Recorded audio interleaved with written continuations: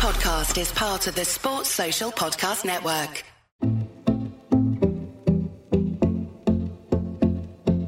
The Olympics and the Paralympics are next year. Yes, you heard me right, next year. So in the world of high-performance sport, qualification is in progress, decisions are being made, details finalised, and medal moments being plotted. I'm Michael. And I'm John.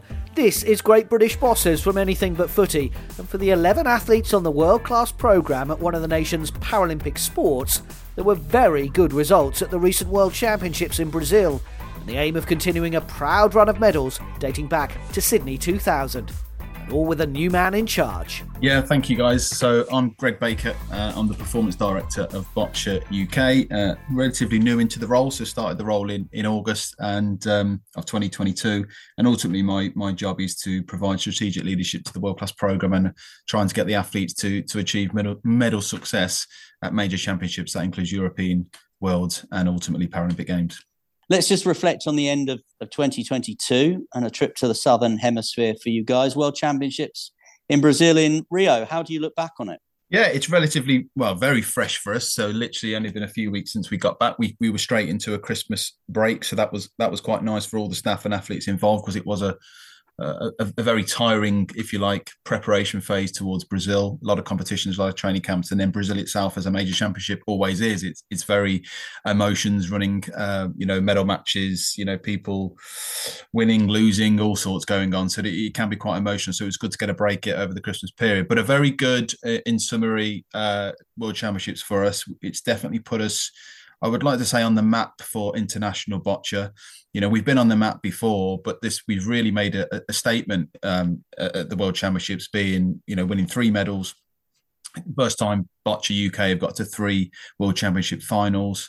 Of those 3 medals, we had a gold medalist, and that gold medalist is a new gold medalist, a female, Claire Taggart, a new gold medalist there, and then 2 silver medals. So we were very close actually to winning 3 gold medals, which would have put us at the top of the list of all the countries there, top of the podium, if you like, in terms of the medal tally.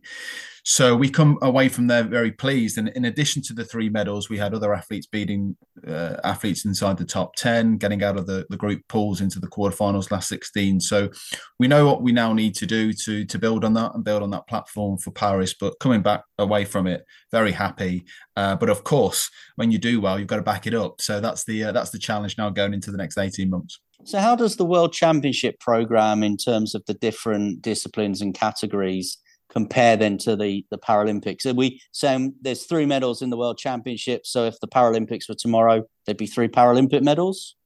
Well, we definitely have a chance in those 3 events that we medalled in. We are very much up there and can, as it is, we have a lot of technical skill development sports. We will have a chance, but of course, you could easily lose last 16 quarterfinals. So we're going to have to be very on the money now to make sure that we are doing everything more, if you like, than what our competitors are doing and countries around us. So we don't not now just get complacent and just keep doing what we're doing for the next 18 months. We've got to look to slightly change things so we can be even more prepared for Paris. But yeah, we are within a shout within those 3 medals. It's the program for Paris is literally the same as the World Championships. You could argue to say that the World Championships will have more athletes there than the Paralympic Games, because the Paralympic Games qualification process is a lot harder, a lot tougher. So the best countries will be at the Paralympic Games. So in addition to just being something that the whole world gets to see, and it feels different because it's a Paralympic Games, and that's the only difference. So you're absolutely right. Those events that we took 3 medals, and we will be there or thereabouts come Paris. And boccia, of course, is a purely Paralympic sport. It is. And for me, that's what makes it really exciting and really unique. We don't have an Olympic counterpart.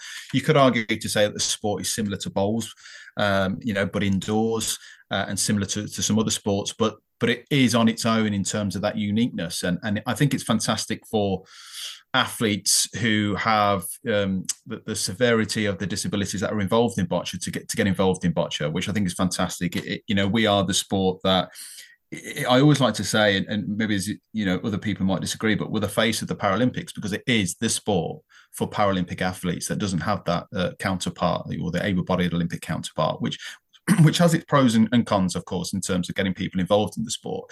But I think it makes us unique, and we can really build on that. I think World Boccia are doing as good a job as possible to market it and get more people participating in the sport as well.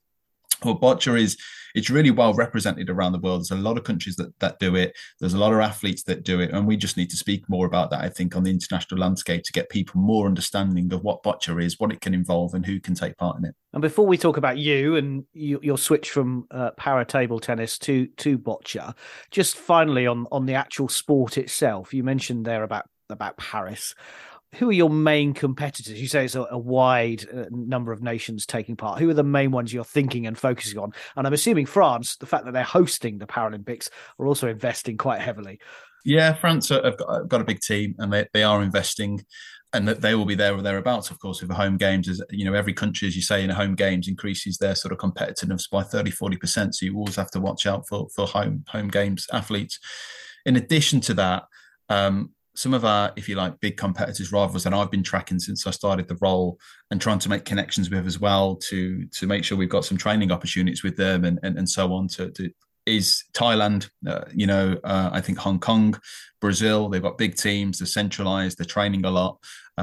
They've got a lot of good athletes amongst all of the classifications. So not, one or two athletes that do well. They've got a broad range of depth of athletes that can come through.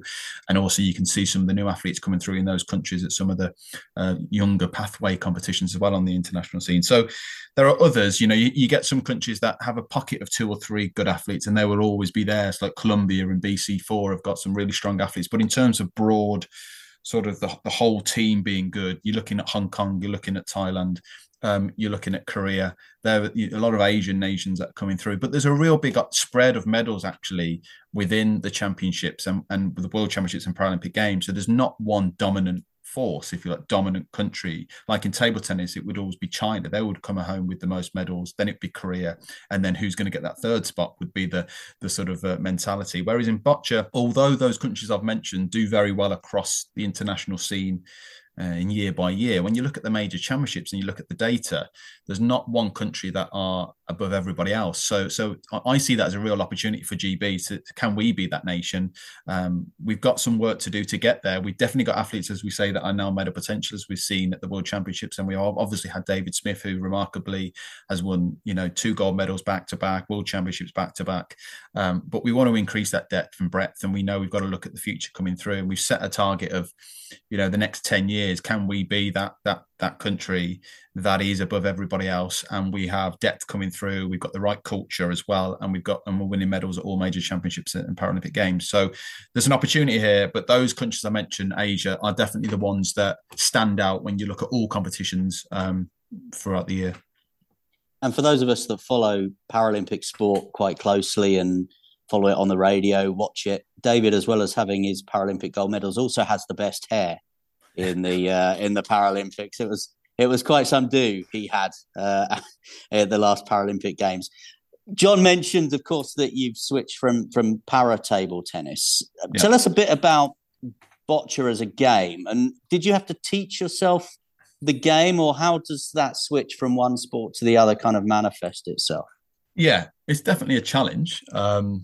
To go from one sport to the other. I think we'd be all naive to say that it's absolutely easy and there's nothing to it and you just crack on. The similarity, the reason why I chose boccia actually is also, it's a great opportunity. It's a Paralympic sport. I love being involved in the Paralympic world and really helping the athletes be the best they can be in that space.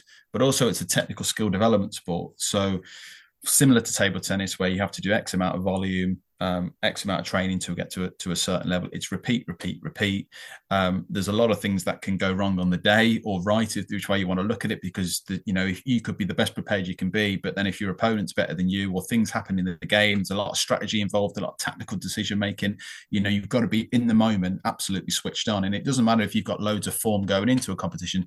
Things, you've just got to go in the moment, and that's similar. Table tennis and boccia are quite similar like that. So to go into a sport that has those similarities, in terms of that technical skill development side, was something that I really wanted to do. So I came into the sport, obviously, with all my table tennis background, knowledge, expertise. but of course, boccia is a different sport. There's different rules. There's obviously you're participating against somebody else. You are competing against somebody else, which is similar. But of course, there are different rules that you've got to get used to. And so you go in and ask a lot of questions and I'll still probably ask questions until the day I leave, because there's always things changing. There's always things that, coaches have been involved in the sport for 12, 13 plus years. Athletes have been involved for 15 plus years. So you're coming in and just being really curious to know what's going on. What are they seeing? How can I add a different layer of performance that they may have been blind to because of our biases and unconscious biases when we're involved in the sport for so long, as I would have done as in para table tennis for so long, and people coming in and challenging me in the way that I look at the world. So yeah, I've had to. I've watched a lot of matches on YouTube from previous Paralympic Games. I went to my first competition in Rome. And I said to myself when I went to the competition in Rome, I need to obviously lead the team and get the best out of the team, but I'm going really curious. I'm going to go without thinking that what the rules are. I'm just going to go and see what happens and ask questions and try and observe for myself, and came back from there with a lot of learnings that I took into the World Championships. And there's still things today, 6-7 months into the role, that are coming quite new to me.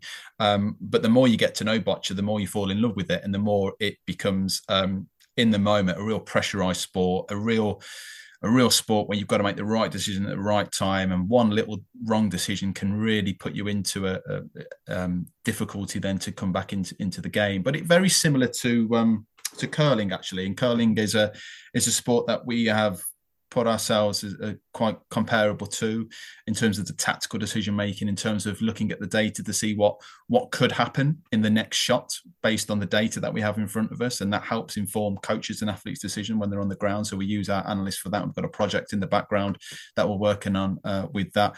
So coming back to your question, yes, I've had to ask questions to the athletes, the coaches, watch myself, and get stuck into it. But I'm definitely a performance director that wants to understand all of that, because that's performance on the ground. I'm not someone that's going to leave all that, if you like, to the coaches and the athletes. I will, in terms of them taking ownership and autonomy, but I really want to know what they're going through, want to know what they're feeling, what they're seeing, what they're hearing, understand the technicalities of the sport, because then you can get involved in conversations that are really important to the athletes, and that's the most important thing.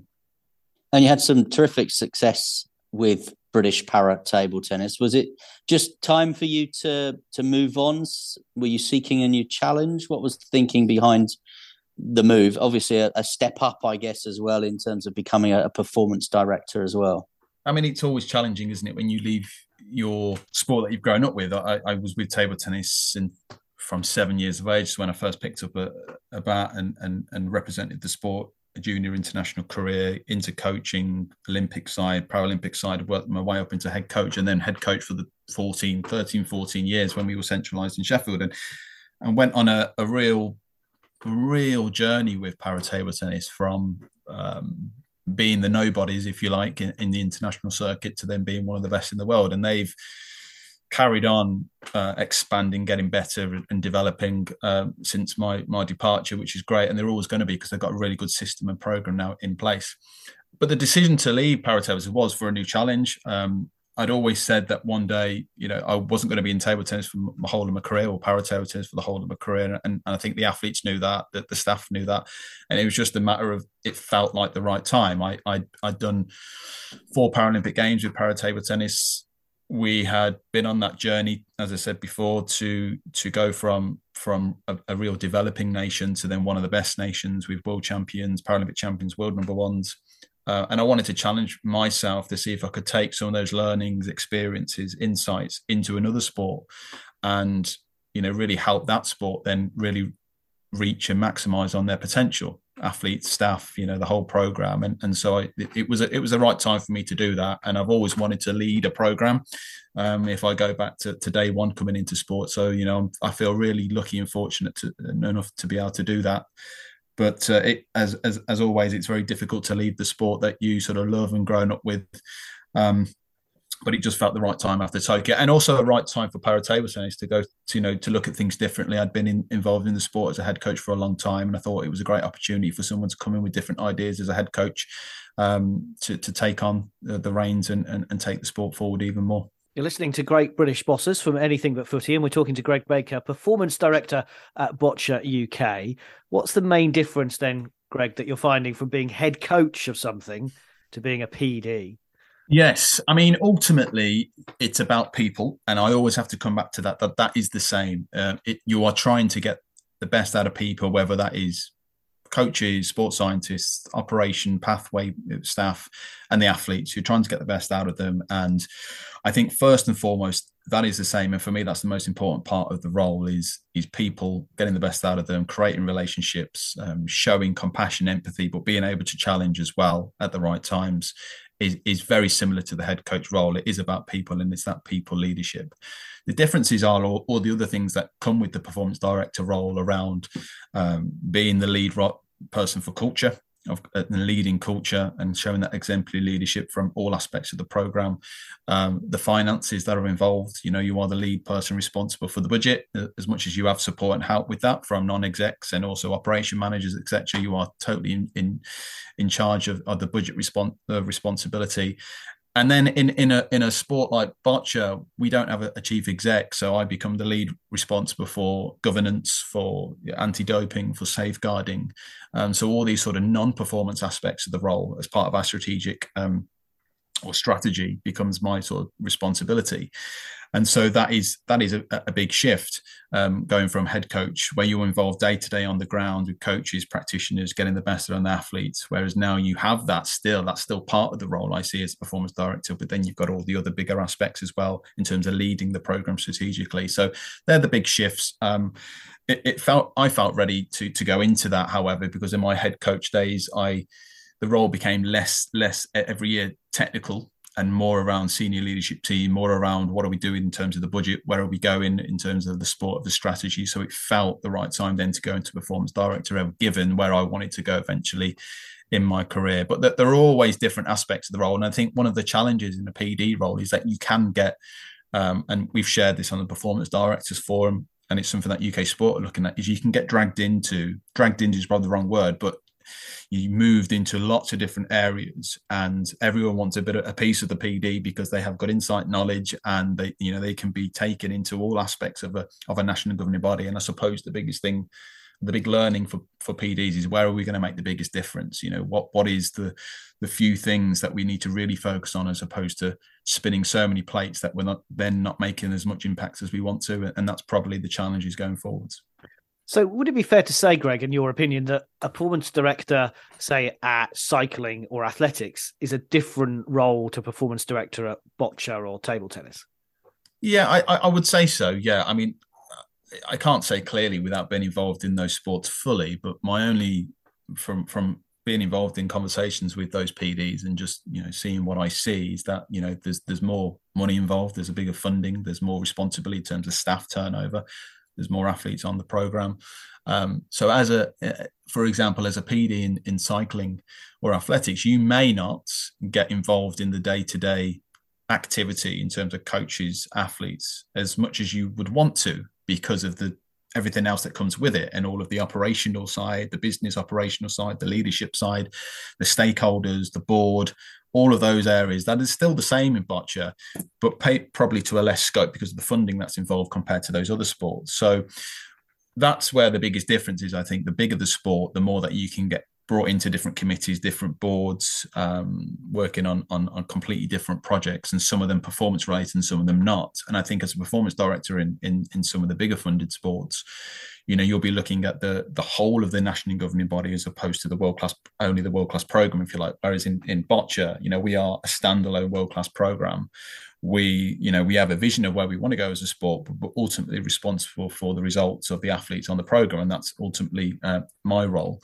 And obviously, we don't get funded as high as athletics and cycling, etc. But I suppose, and this is rightly so, whether you are boccia, para table tennis, swimming, athletics, we all get looked at in the same way in terms of the governance code, and we have to comply to that governance code, which is the absolutely right thing to do. It brings a lot of work for the small sports, hence you do still get dragged into those different areas, but again, for all the right reasons.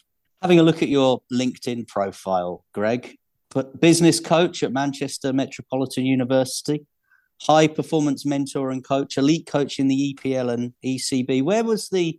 When did the interest in leadership and becoming a leader start for you? very early on. And I suppose it was because I was, if you like, fast-tracked into becoming a leader at a very, very, and I say very young age. I had leadership responsibility at the age of 23. So that was when I took the head coach role at table tennis, para table tennis. Wasn't a head coach at the time. Looking back at it now, I was in terms of job title, but in terms of what I was actually doing day to day, I wasn't. I was a coach with a head coach responsibility. And so I wanted to learn, I wanted to understand more. I was always fascinated about leadership. And leaders getting the best out of people, whether that's from coaching leadership, performance director leadership, CEO leadership. And so I would say it was, I was fascinated with that at university. And I went to university, studied coaching, sports development, leadership, came as part of that, leadership and management. So very early on in my career. And I've always wanted to, and I don't know really where this has come from, but I've always wanted to learn, develop, grow, and not get stuck to think that my ideas are the only ideas that are right, or to get stuck in my own biases, as I brought up earlier, or being involved in a sport for a considerable amount of time, just becoming part of the wallpaper and then not challenge my own thinking or challenge the way that we do things. And so wanting to get involved in coach development programs for UK sport to challenge my knowledge, my expertise, to develop myself, and then to help other people. So just before the pandemic, and I'd been on leadership development programs with UK Sport, with Astridge Business School as well. That really helped me. I'd had some executive coaching from that, and all of those programs would really help, really challenge me and challenge my assumptions and beliefs, and then try and take some of that learnings into what I did day to day. And so the next step for me it was part of my leadership philosophy, was to do an executive coaching program, and I did it with Barefoot Coaching, which UK Sport supported me on, and it was to really challenge my leadership to go more from advising, consulting, telling into asking, which as a leader I think is a big key part of being a leader, is asking more questions and not thinking that we know all the answers. There are times that we could be direct, and this is the strategy we need to follow, but there's times we need to get that insight from a lot of people around us. There's a lot of good people around us, and we need to make sure they have the autonomy, but they're also leading and making decisions themselves. And I think you can do that through asking some real curious, deep questions, really understand the people around you. And that's why I did a coaching program. And you think when you go onto these coaching programs, business coaching programs, that you lead like that, but you soon realize that you don't. You might not let people have the time and the silence to think. You might be butting in and trying to give them the answers, or to give them more advice. And actually, by saying less, you're doing more for that person, because you're giving them thinking time and reflection time. So it challenged the way I led. It challenged me on where I wanted to go with my leadership. And, I'd like to think I'm using some of those skills now whether I'm leading in my PD role, whether I'm mentoring, whether I'm doing a bit of business coaching, that it really helps me as a leader, ultimately as a performance director, when I go into performance reviews of athletes, when I go into appraisals with staff, when I go into board meetings, that we ask good questions and we understand what really is someone saying, what are they not saying, and how do I explore that? And I think it just helps better discussions that ultimately helps the sport make better decisions for the future. Can anyone be a leader? Can you learn it? Yeah, in my opinion, yes, I think absolutely. There are certain traits that make good leaders. And if you ask me that question around are leaders born or nurtured, I'd say definitely nurtured. Because if we look at, if I'd have not nurtured my ability, my philosophy, the way I wanted to do things, and again, this is just my opinion, but if I'd have just stood still from the age of 23 and not learned, developed and grown, I don't think I'd be a very good leader now. Well, I know I wouldn't. I'd be telling everyone what to do. I'd be very direct in my approach. And of course, leadership still needs a bit of that. But I think one big part of leadership is the ability to adapt depending on context, and the ability, depending on who you're working with, and understanding different behaviors and mindsets and personalities. And, how do you get the best out of 50 different people with all different values and all different philosophies? And I think that's good leadership, to being able to do that. But if I'd have just stood still from the age of 23, I think I'd be very difficult in the role that I'm in now, or to have had some of the successes that I've had in the roles before. So absolutely, I think it can be learnt along with other traits of leadership, transformational leadership, values driven, resilience. These are all things that can be learnt that then can be applied into leadership. A couple more questions for me. You mentioned the word success. What has been your biggest success?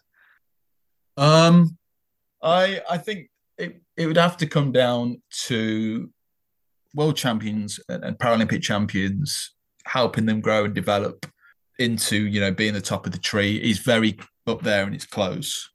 And, what that's done to those individuals' lives, and, they are, you put themselves on the map within this country, not just within the sport. And it will set them up for a really good career outside the sport that I'm really proud of, and a big achievement to help those individuals.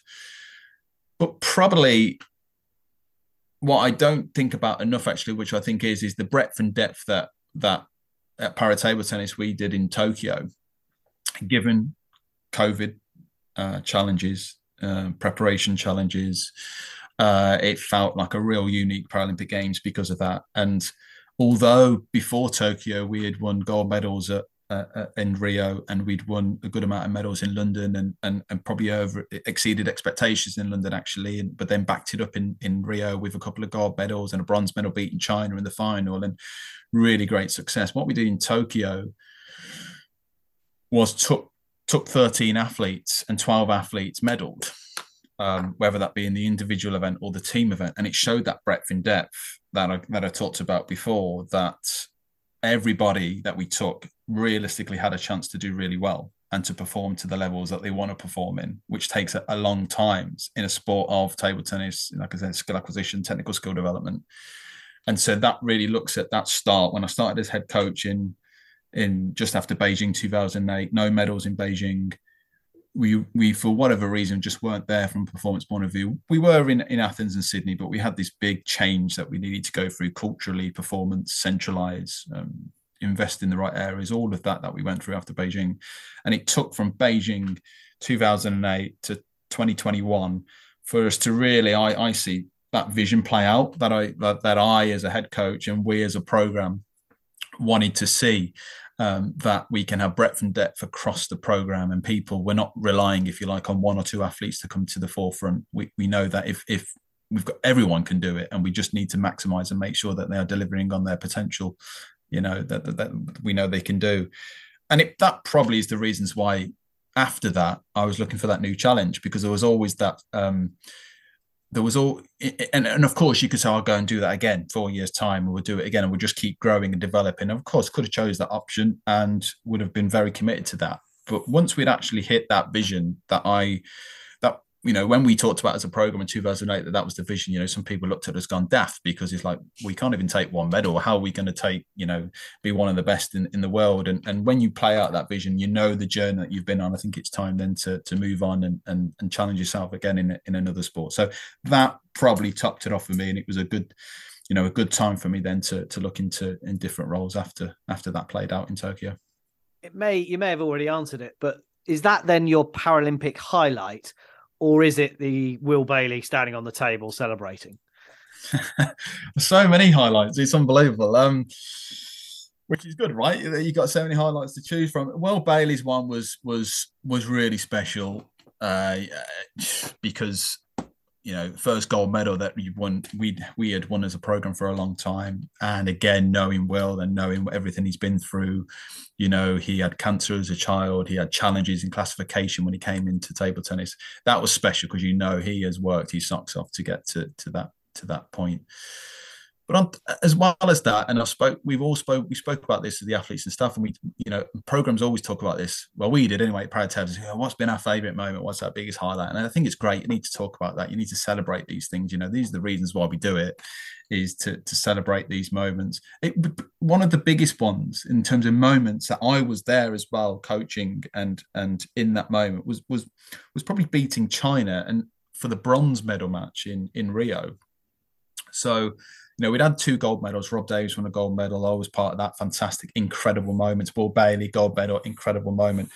There's something in the sport of table tennis. Beating China goes a long way, being they are the super powers and superhumans, if you like, of table tennis. And we had competed against China in 2008 and got absolutely beaten easily, nowhere near them. And so for then 8 years, that project and that vision we're talking about to then turn up, albeit a bronze medal match, which still means everything to the athletes when they get to that point. We beat China was a special moment because the odds were against us. We were the underdogs, and to win that was and then top off and cap off, if you like, a real successful Paralympic Games was one of the most special moments.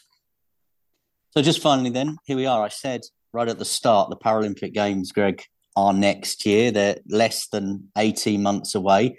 I imagine you've got some kind of colour-coded spreadsheet on your laptop. What is the one thing on the to-do list between now and when you get to Paris that you need to do at Boccia UK to bring that medal success that we spoke about right at the start?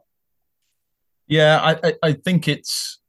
and thanks for reminding me that they're so close again, because you have to pinch yourself sometimes when this is a real short cycle to what we've known before. The one thing we need to do is absolutely maximise on what we've just done from the World Championships. And actually, even if we did not got those results in the World Championships, it was about how do we maximise on our potential that we definitely have within the team in 18 months' time come Paris. So we've just done our annual reviews and we've done all of the conversations, performance check-ins with the athletes. And we're looking at individually, how do we get the best out of you? How do we make sure that your goal that you want to achieve by Paris, we can get as close to it as possible? How do we maximize on that? And through really good strategic planning as a program where we're coming together, we bring in athletes' insight, athletes' input and athlete voice as well into those conversations. And therefore we maximize on it. Now, that sounds very simple, but to do that is a hard and challenging process. But we just need to come together as a team. One of the big things that, we've said as a team is to be really, really values driven. So a real important part of my leadership is, can we have really good collaboration? Can we be totally honest and open with each other? And can we bring vulnerability into the way that we do things, both with athletes and staff? And I think if we do that and take care of that, and that impacts on the culture, then if we've got good planning alongside that in terms of our performance, I think we've got the best chance then to deliver on our performances in Paris. I believe that we only do the planning bit and we only do the strategic bit in terms of where we're going, who do we need to be careful of, and we don't do the culture bit in terms of the values driven and talking about who we are and our identity and why we do the things that we do and sharing personal stories with each other. I don't think we'll be as strong as team as we can be. So that for me is you've got, if you like, that's probably answered it in two sides. You've got the strategic performance bit. Where are we going? What do we need to do? Where are the competitions? What are our competitors doing? How do we stay ahead of our competitors in terms of our camp planning, our training day to day, the way that we are as a SLT? And then we've got the values culture bit. I think if we do those side by side, then I think we're giving ourselves the best chance come Paris. Well, we are really looking forward to following your journey between now and then, even if it isn't that far away. Greg Baker, Performance Director at Boccia UK, thank you for speaking to Great British Bosses from Anything But Footy. No, thank you very much. Really enjoyed that and absolutely appreciate getting the invitation to come and talk about my career and Boccia. So thanks very much. Sports Social Podcast Network.